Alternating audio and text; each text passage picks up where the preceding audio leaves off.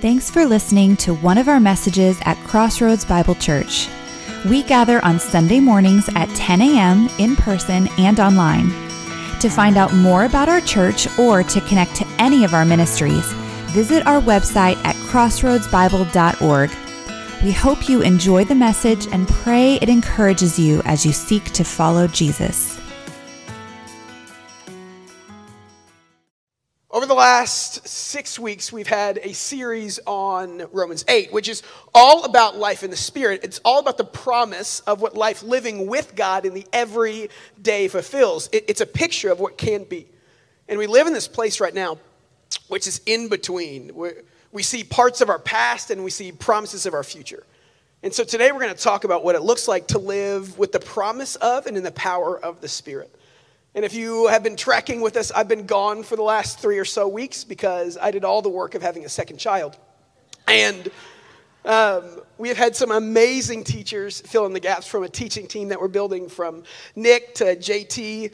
Pete Peterson taught back in the winter. And today, Britt Owsley is going to teach. And this one's a little special to me because I got hired in staff at CBC like 12 years ago. And when I got hired as the part-time middle school pastor, Britt was in high school here. His family's been in this church for longer than I've been alive. I'm pretty sure that's a true statement. And it's so good to see God use people and see people step into their gifting. It's so good to equip people. It's so good to live out our values that we all believe we have a part to play. So today, Britt just graduated from Dallas Theological Seminary a week or two ago, and he's going to get up here and he's going to give a sermon that's going to be amazing, right? And I'm going to feel all sorts of mixed feelings about my job security. But it's a day worth celebrating all the way around. When we come together as the family of God, when we celebrate the family of God, and we see the hope of the future as we welcome new people into the family of God with baptisms. So like we do every week when I'm here, we're going to start by praying. We're going to pray that God takes away a spirit of criticalness that we just adopt from our culture, because we know that God has you here for a purpose. Listening or in the room or watching online, God's going to speak to us today. We know that's true. And so we're going to pray that the Spirit just teaches us today. And I'm going to ask that you pray for Britt, that God uses his preparation. So let's pray together. God, I'm thankful to be here. I'm thankful that you're good to us. I'm thankful that you're a God that weaves into your people the art of celebration. May today be a day that we celebrate well. I'd ask if you are willing just to take a few seconds and ask the Spirit to teach your spirit today and to remind your spirit of the goodness of God.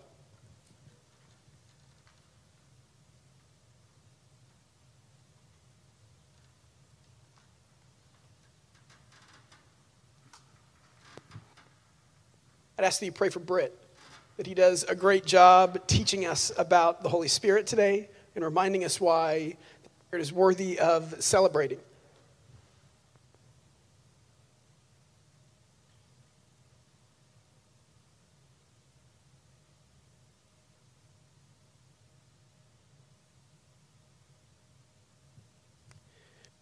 We ask all these things in the name of Jesus, and all God's people said, Amen.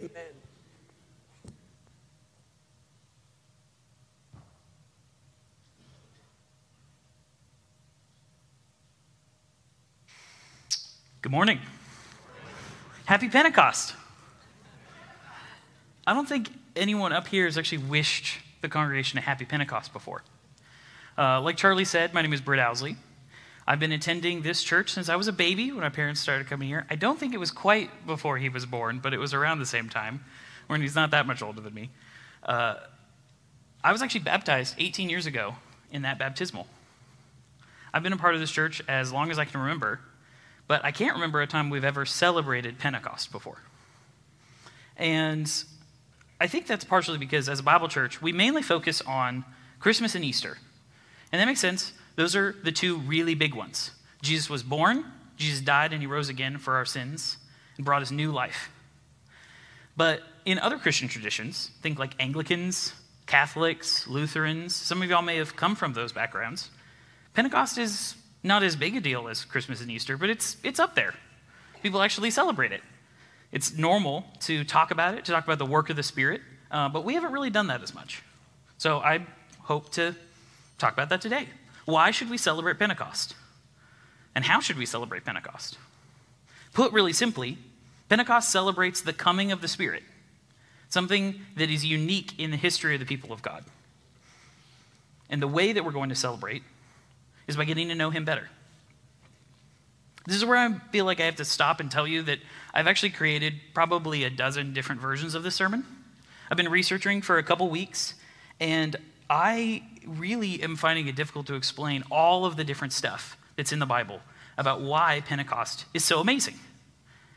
There's so many promises in the Old Testament. There's so many things that are actually happening in Acts chapter 2. And there are so many things that it does for us as the people of God. I feel like I could talk probably for 10 sermons about it. But I'm going to try to keep it to about 30 minutes. So we're just going to try to focus on one thread that I'm going to try to pull through the Old Testament into Acts 2 and then apply for how we're going to celebrate today. We're going to talk about first, actually, sorry. This is the first time doing it up here. I apologize. Okay, so first thing we're going to do is I'd love if y'all would open to Acts chapter 2, but I'm going to get there. I'm not going to start there. Second thing I wanted to say is actually Charlie was going to say on your phone, after I preach, we're going to be worshiping together, but because the screens are not working, if you would pull up crossroadsbible.org/lyrics, you can get the lyrics on there. But it takes a second to log into the Wi-Fi and all that stuff, so if that takes some time, please do that while I'm talking. I won't be offended. So, starting with why we should celebrate Pentecost. To talk about that, we have to go back to the very beginning of the Bible. The very first page says, "In the beginning, God created the heavens and the earth." And everybody knows that verse, but a lot of people don't pay attention to that second one. "Now the earth was formless and void, and darkness was over the face of the deep. And the Spirit of God was moving over the surface of the waters." The Spirit of God has been around forever. And that makes sense. Duh, he's God. But somehow, growing up, I always missed that. I always thought of the Holy Spirit as appearing in the New Testament and becoming a thing then. But he's been around since the beginning. Actually, the Jews always thought of the beginning of the world as having God the Father, or God, and the Spirit of God. And John, when he says, "In the beginning was the Word, and the Word was with God, and the Word was God," that's John trying to make sure you remember that Jesus is there too. But sometimes today we only think about John. We think about "in the beginning was the Word, and the Word was with God," and we think about the Father and the Son. And John 1 doesn't really talk about the Spirit, so sometimes we forget about him. But here he is, right at the beginning of the Bible, first page. As Christians, we believe in the Trinity. We believe that there is one God who has always existed. He's the Father, he's the Son, and he's the Holy Spirit. And I can't really explain how that works, but because it's what Jesus taught, I believe it. And it's actually taught through the entire Bible. And because the Holy Spirit is God, because he is all-powerful, because he is personal, because he exists everywhere, we should pay attention to him. So something that we're going to see as we go through, the line that I want to show, is when the Holy Spirit shows up in specific places. Sometimes he just shows up and it's like he exists everywhere, but right here, he's manifesting his presence. Remember, Genesis says, "And the Spirit of God was hovering over the surface of the water." There's these times that he comes and he hovers and he rests over things. So let's trace that through. He's hovering like a bird. He's ready to start creating. God the Father, when he created the world, you can say maybe he created by his Son and by his Spirit. Or as the Psalm says, "By the word of the Lord the heavens were made, and by the breath of his mouth all their host." Word and breath, Son and Spirit. Spirit is actually just a Latin word that comes from the word for breath. The Spirit of God is the breath of God. He is God breathing on creation and creating the universe. And the breath of God is God's presence in the universe. When God shows up, all through the Old Testament, that's the Holy Spirit making God present. So we know what happens after the hovering over the water. God creates people so that he could love them. He could have a relationship with them. They reject that relationship. They sin. And then that sin separates them from the presence of God. But why is that? Well, the Holy Spirit is holy. Holiness is dangerous to sin. If the Holy Spirit is like a fire, sin is like gasoline. And he didn't want to burn up all these people who are just soaked to the brim with their sin. Sin is a problem, and they need to solve it. But the Holy Spirit had a plan with the Father and the Son. They planned to use the people of Israel to solve the problem. So there's so many stories that we could go to. But think about Mount Sinai. Mount Sinai is the place that Moses led the Jews out of Egypt, out of slavery, and he took them to Mount Sinai, where the Holy Spirit was hovering again. This time he was a cloud. He was fire, he was lightning, he was wind, and it was scary, and it was awesome, and it was terrifying and wonderful. And Moses went up into the cloud, and he came back down with the 10 Commandments. But another important thing that happened at Sinai is that God told Moses and a number of different people there, to build a tent. This tent was where God's very presence with the people was going to stay. Even though there was sin, there was going to be an altar, there was going to be sacrifices, and then those sacrifices were in a way going to make it okay to be around God's presence, even though we're sinful. It's, in a sense, was providing a way for God to show his forgiveness and extend his forgiveness so people could draw near. But it was only the priests. Only the high priest could go into the very middle of the tent. Everybody had to stay outside. But when they finished this tent, the Holy Spirit actually came down from the mountain, all the cloud and the fire and the lightning, and he came and he rested on the tent. And then if you pay attention to the story of Moses, we're actually going to talk about the wilderness years in a couple weeks. Charlie's going to start that. But as Moses is leading the people through the desert to the promised land, the Holy Spirit is guiding them as this column of fire and smoke. A really obscure story that not a lot of people talk about is during this journey, Moses got pretty tired. He had the Holy Spirit hovering and resting on him, and the Spirit was empowering him to lead the people, but he couldn't solve all their problems. There were millions of them.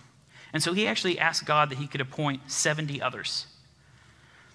God took the Spirit that was on Moses, put them on the 70 leaders, and they started to be filled with the Spirit and able to do some of the things that Moses was doing. But Joshua, y'all guys remember Joshua? He's Jericho, fought the Battle of Jericho. Joshua, he didn't like 2 of these leaders. He thought 2 of these leaders didn't deserve the Spirit. So he complained to Moses, but Moses responded, "No, I want all of God's people for the Spirit to rest on them." He wanted everybody to experience what he was experiencing. I think that he was expressing God's desire as well. God wants to dwell with us, but our sin gets in the way. So what else did he do? Throughout generations of Israel's history, the Spirit kept coming on select people because he was guiding those people, doing different things, building the kingdom of Israel, establishing, following the law and the temple, and we get the prophets, we get the priests, we get the kings, we get all the stories and the prophecies about this Messiah who's going to come. And then we know what happens, the story of Christmas. Jesus is born. The Holy Spirit actually comes and hovers on a very specific young girl named Mary. She gives birth to the Son of God. He, ministers. He grows up, but he starts ministering. A lot of people don't remember at the beginning of his ministry, the Spirit came down and then hovered on Jesus. And that's how John the Baptist knew he was the Messiah. Messiah is just the Hebrew word mashach, to anoint, to be anointed with something poured on like oil. The Old Testament says the Messiah was the one anointed with the Spirit. The person on whom the Spirit was going to rest, that was the Messiah. That was Jesus. So he started ministering. He started doing miracles. And we all know how that ended. That he went to Jerusalem, he was executed, and then 3 days later he came back to life. Because he was executed, like those sacrifices at the tent, he provided a blood sacrifice that metaphorically washes us. And, him dying in our place, we now can be forgiven of our sin. That's the gospel. Because Jesus died for us, we can be forgiven. But then he also came back to life. And the gospel isn't just that he forgave us, it's also that he made a way for the presence of God to come back to us. So how did he do that? When we look at Jesus right after he came back from the grave, he actually hung out for about 40 days with the disciples. He was teaching them, he was talking to them, and then we get this verse from Acts chapter 1, verse 4. It says, "While Jesus was with them, he declared, 'Do not leave Jerusalem, but wait there for the promise of the Father, which you heard about from me. So Jesus talked about the Holy Spirit, but what's this promise of the Father? Like I said, in the Old Testament, there's this idea that the presence of God is coming near through sacrifice, and Jesus died and is providing that. But what else do we know about the Spirit? Ezekiel, like Charlie read for us, says, I will sprinkle clean water on you. That is, I'm going to provide a way for your sins to be cleaned. I will give you a new heart, and a new spirit I will put within you. And I will remove your heart of stone from your flesh and give you a heart of flesh. That is, through believing in Jesus, because of the sacrifice of what he did, we get to be made new.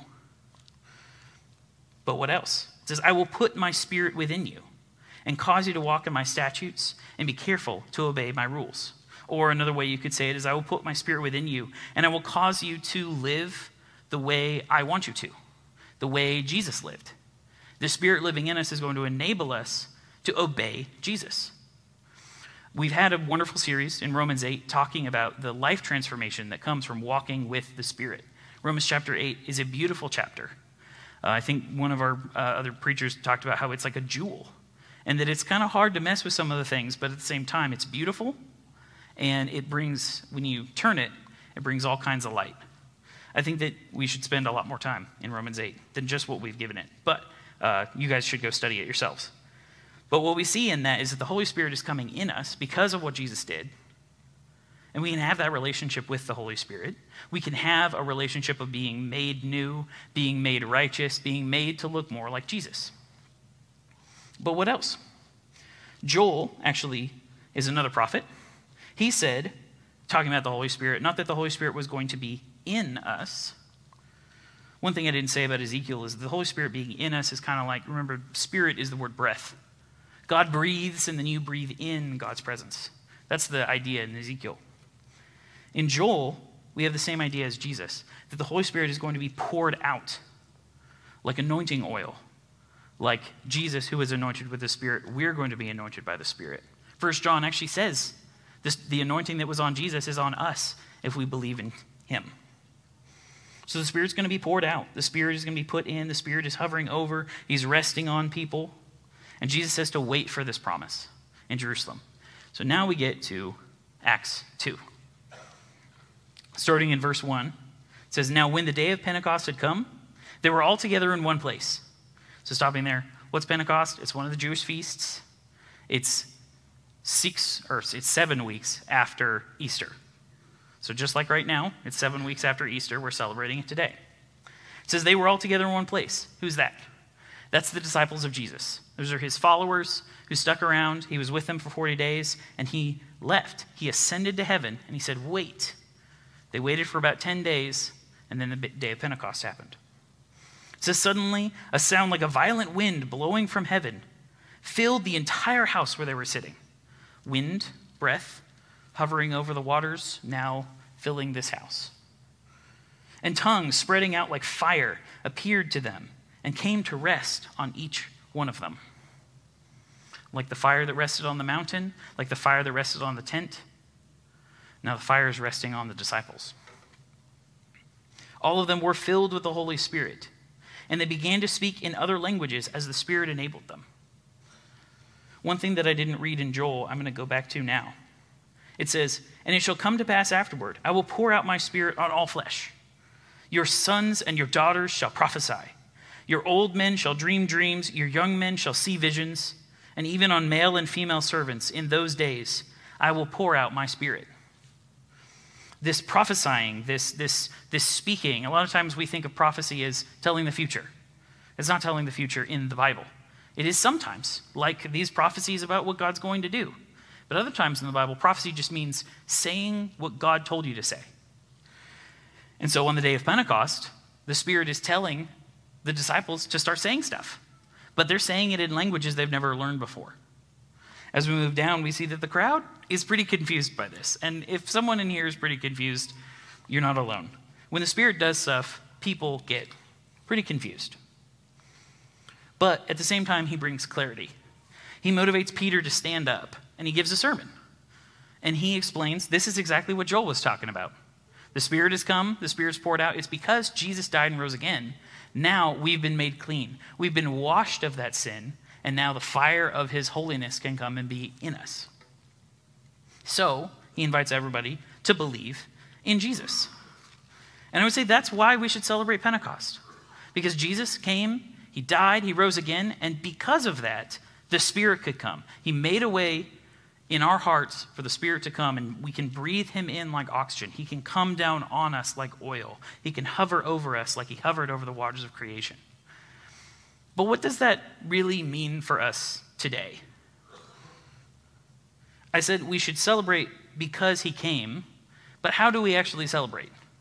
I would say we need to celebrate the coming of the Spirit in 3 ways, but all of them can be described as drawing near.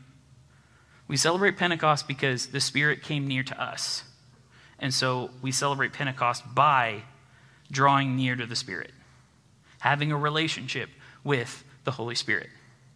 Now, it's weird to talk about having a relationship with the Holy Spirit because normally Christians are supposed to say you have a personal relationship with Jesus. But why couldn't we also have a relationship with the Father? Okay, so why couldn't we also have a relationship with the Spirit? If God is one, and yet at the same time he's 3 persons, like I said, I don't understand that. I just know that's what Jesus taught. Jesus had a personal relationship with his Father.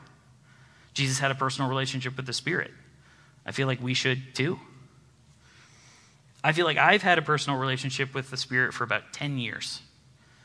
For most of growing up, I didn't hear much about him. I heard a lot about Jesus, not a ton about the Spirit. But I started looking in the Bible. I started finding out he's all over the place. And I started actually trying to do these things, drawing near to him. So how do we draw near to him? First, we should worship him. We actually already did that, and we're going to be doing that. That song that I requested actually for our reflection song, Build Your Kingdom Here. It says, Holy Spirit, come invade us now. Build your kingdom here. Let the darkness fear. All of those wonderful things. It's a request to the Holy Spirit, praising who he is, asking him to come and work in us the things that Jesus said his kingdom is supposed to do. We're also going to be singing, 2 songs that we're pretty familiar with. The one that says, I will wait for you, I will wait for you. Holy Spirit, come renew all of my strength. These requests of the Spirit, but they're praising him for everything that he can do. We're also going to sing King of Kings. Praise the Father, praise the Son, praise the Spirit, 3 in 1. We've been doing it a lot, but we don't always think about it. We don't always see it. The same as Genesis 1, when I didn't see that the Spirit was on the first page. We don't always even pay attention when he shows up here. But the Holy Spirit deserves our worship, right? If he's God, he deserves to be worshiped.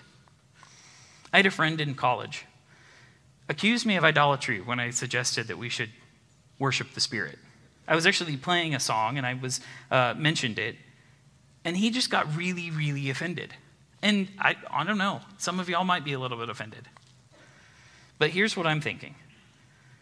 He said that worshiping the Spirit took away glory from Jesus. And I would never want to do that. However, that's kind of weird because we don't talk about taking glory away from Jesus when we worship the Father.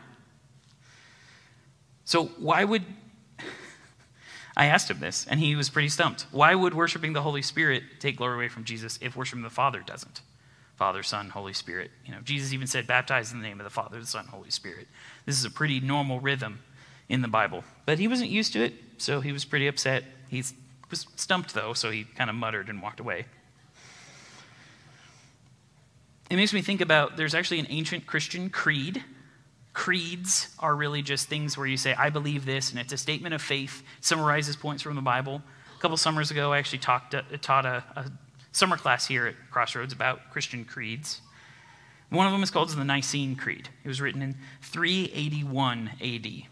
In it, it says, I believe in the Holy Spirit, the Lord, that means he's God, the giver of life. So he's the creator who brings life to us. I believe in the Holy Spirit, the Lord, the giver of life, who is breathed out by the Father, who, together with the Son and the Father, is worshiped and glorified. Christians have been saying that almost every Sunday in different parts of the world for 1,600 years. So it's kind of weird to say you would steal glory from Jesus when it's something that he's already decided to share. The way I see it, Jesus loves it when people worship God. He's pretty pro-God. Pretty controversial, I bet. But he's pretty pro-worshiping the Father and I would say he's pretty pro-worshiping the Spirit. Second thing I want to say to draw near the Spirit is to talk to him, to draw near to him by praying to him.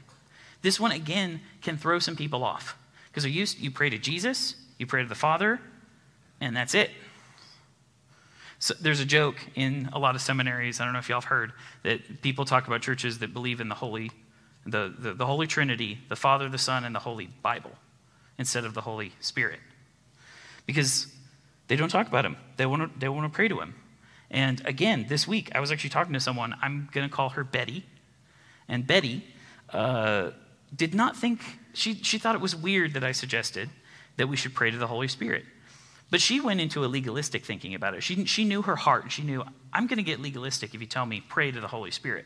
Because she's thinking, okay, so sometimes I'm supposed to pray to the Father, sometimes I'm supposed to pray to the Son, sometimes I'm supposed to pray to the Spirit. So every day I've got to check off my box, and she's like, I don't want that, but what do we do? And I would say, if we're having a relationship with Jesus, the same way that you have a relationship with other people, you're not expected to talk to them all the time, but you're supposed to talk to them some. If you're going to talk to Jesus, if you're going to talk to the Father, talk to the Spirit. Guess what? We've already done that this morning too. Charlie led us in a prayer to the Holy Spirit, asking that I could preach today, asking that y'all would learn today. And even the wording of the prayer, of the songs that we've done, were prayers. Holy Spirit, come invade us. Holy Spirit, come and teach us. Holy Spirit, come renew us. As we draw near to him in prayer, I think that we get to know him better. I think that it's more likely when you pray to the Spirit that he's going to prompt you. Because if you think about it, we pray to Jesus all the time, and there's sometimes we feel that urge, okay, Jesus is guiding me, he wants me to do this thing. But if we pay attention to what Jesus actually said, he said, when the Spirit comes, the helper, the Spirit of truth, he will guide you into all truth, and he will bring to your remembrance what I've said. According to Jesus' words, the Holy Spirit is the one who's supposed to be talking to us. And I think that the more that we talk to the Holy Spirit, the more you might actually hear from him. Reminders of what the Scripture says, promptings of what to do, promptings of the thing that Jesus wants you to do in that moment. The Holy Spirit, the Father, is the one who is always working. He's always bringing love and goodness to people. And Jesus saw that. He said, I see my Father working and I do the works that he does. And now he is in heaven, and he sent the Spirit to be with us. And now if we're paying attention to the Spirit, we can do the things that the Father's doing. We can do the things that the Son is doing. And he's going to prompt us to play along, to get involved, to do the things that he loves to do. When you pray to the Spirit, you should try to listen, and listen for how he's going to guide you. The third and last thing that I just want to ask y'all is to study the Holy Spirit. You should draw near to him by reading about him in the Bible. What I've been saying today is so summarized. I've skipped over hundreds of Bible verses that talk about the Holy Spirit. He is all over the place. It makes me think about how when I lived in Waco, I was leading a Bible study. And we were learning so much, and so many people in the group were learning so much that we had a phrase that we used that I always thought was pretty funny. Someone would learn something new. They'd see something in the Bible they'd never seen before, often in a passage they'd read 100 times. And then they'd say, I'm pretty sure God added this yesterday. And we always talked about how God was adding verses to the Bible. Obviously, he's not literally doing that. The Bible, is finished. But the things that look like he's adding are there because we've never noticed them before. If you look through the Old Testament, you would be surprised how often the Spirit is the one who's showing up doing things. We talk about Samson, but we rarely talk about how Samson was empowered by the Holy Spirit each of the times he does something when he's super strong. Isaiah, he's always speaking by the Spirit. The Spirit of God comes down on the prophets. He comes down on the kings. He's moving all over the place, doing things all over the place. And then if you pay attention to the spots where it's not just, like the Spirit may not be mentioned, but say the glory cloud, or like I said, the smoke and the fire and the lightning, when that stuff starts showing up, the Spirit is around. So you should study the Scripture. I can't cover everything up here, but I recommend that you try and look for him. He is all over the Old Testament, but he's also all over the New Testament, all over the ministry of Jesus, constantly doing things. And the more you study about him, the more you'll get to know him. And I say all this because I want you to have a relationship with the Holy Spirit. My relationship has been so meaningful. I had a personal relationship with Jesus, starting actually when I was 4 years old. I was baptized when I was 9, but I first believed in him when I was 4. My mom explained to me that Jesus loved me, that he was the creator of the universe, that he died in my place because my sins meant that I needed to die, but he took it for me. And so if I just asked him to forgive me, he would. I said yes, and I became friends with him. And there would be times when he would lead me to do things. There would be times that he would show me stuff in the Bible I'd never seen before. But then it was around the end of high school, going into college, when I started to develop more of this relationship with the Holy Spirit. And honestly, by having a relationship with the Spirit and with Jesus, opened my eyes to the fact that I didn't have a relationship with God the Father, and how much he loved me, how much he wanted me to thrive and to be nourished and to follow Jesus the way Jesus wanted. So Jesus always talks about how the Father is the one who is nourishing him. The Father is the one who's bringing him life. In John chapter 4, he says, "You don't know the food that I have, the food of doing the work that my Father is doing." And honestly, I feel like it's through relationship with Jesus and the Holy Spirit that I've developed this, of really feeling like when I can love people, when I can serve people, being nourished by God the Father himself. Relationship with the Spirit is not just the Spirit. It's the Father, the Son, and the Spirit all together. There's one God. It's confusing. That's okay. A seminary professor told me the Holy Spirit is, or not just the Holy Spirit, the Holy Trinity, Father, Son, Holy Spirit, it's not a math problem to try to figure out. It's a reality to experience, to enter into. And it's persons that we get to be friends with. We get to be the son of, we get to be the brother of, we get to be the friend of. So I'm saying all of this because I want you to draw near to the Spirit. I'd be willing to bet that if we all start studying the Spirit, if we all start praying to the Spirit, if we all start worshiping the Spirit with more focus, we'll get to know Father, Son, and Holy Spirit a lot better. If you feel like what I'm saying might be weird or off or anything, that's okay. There's something that's the sermon questions at crossroadsbible.org. I would literally love to get questions from people and answer them. But be a Berean. There's the people in the book of Acts, they were Bereans. They were the people that took everything that the apostles were teaching about Jesus and they were checking it with the Old Testament. So go check my work. I just want to encourage you to pay attention to what the Holy Spirit might be leading you to. So to close, I'm just going to read at the end of the book of chapter 2 of Acts, starting in verse 36. Peter is finishing up his sermon. He says, "Therefore, let all the house of Israel know beyond a doubt that God has made this Jesus, whom you crucified, both Lord and Christ." Now when they heard this, they were acutely distressed and said to Peter and the rest of the apostles, "What should we do, brothers?" Peter said to them, "Repent, and each one of you be baptized in the name of the Lord Jesus Christ for the forgiveness of your sins, and you will receive the gift of the Holy Spirit. For the promise is for you and for your children, and for all who are far away, as many as the Lord our God will call to himself." With many other words, he testified and exhorted them, saying, "Save yourselves from this perverse generation." So those who accepted his message were baptized. And that day, about 3,000 people were added. At Pentecost, 3,000 people were baptized because of their faith in Jesus. Today, we're going to celebrate 4. Let me pray. Heavenly Father, I thank you so much for what Jesus has done for us. And I thank you that the scriptures reveal that because of what Jesus has done, the good news is that we can have a relationship with you. The very presence of God can come and dwell within us, like air in our lungs. I thank you, Holy Spirit, that you are with us, that you love us, that you guide us, and you shape us to look like King Jesus.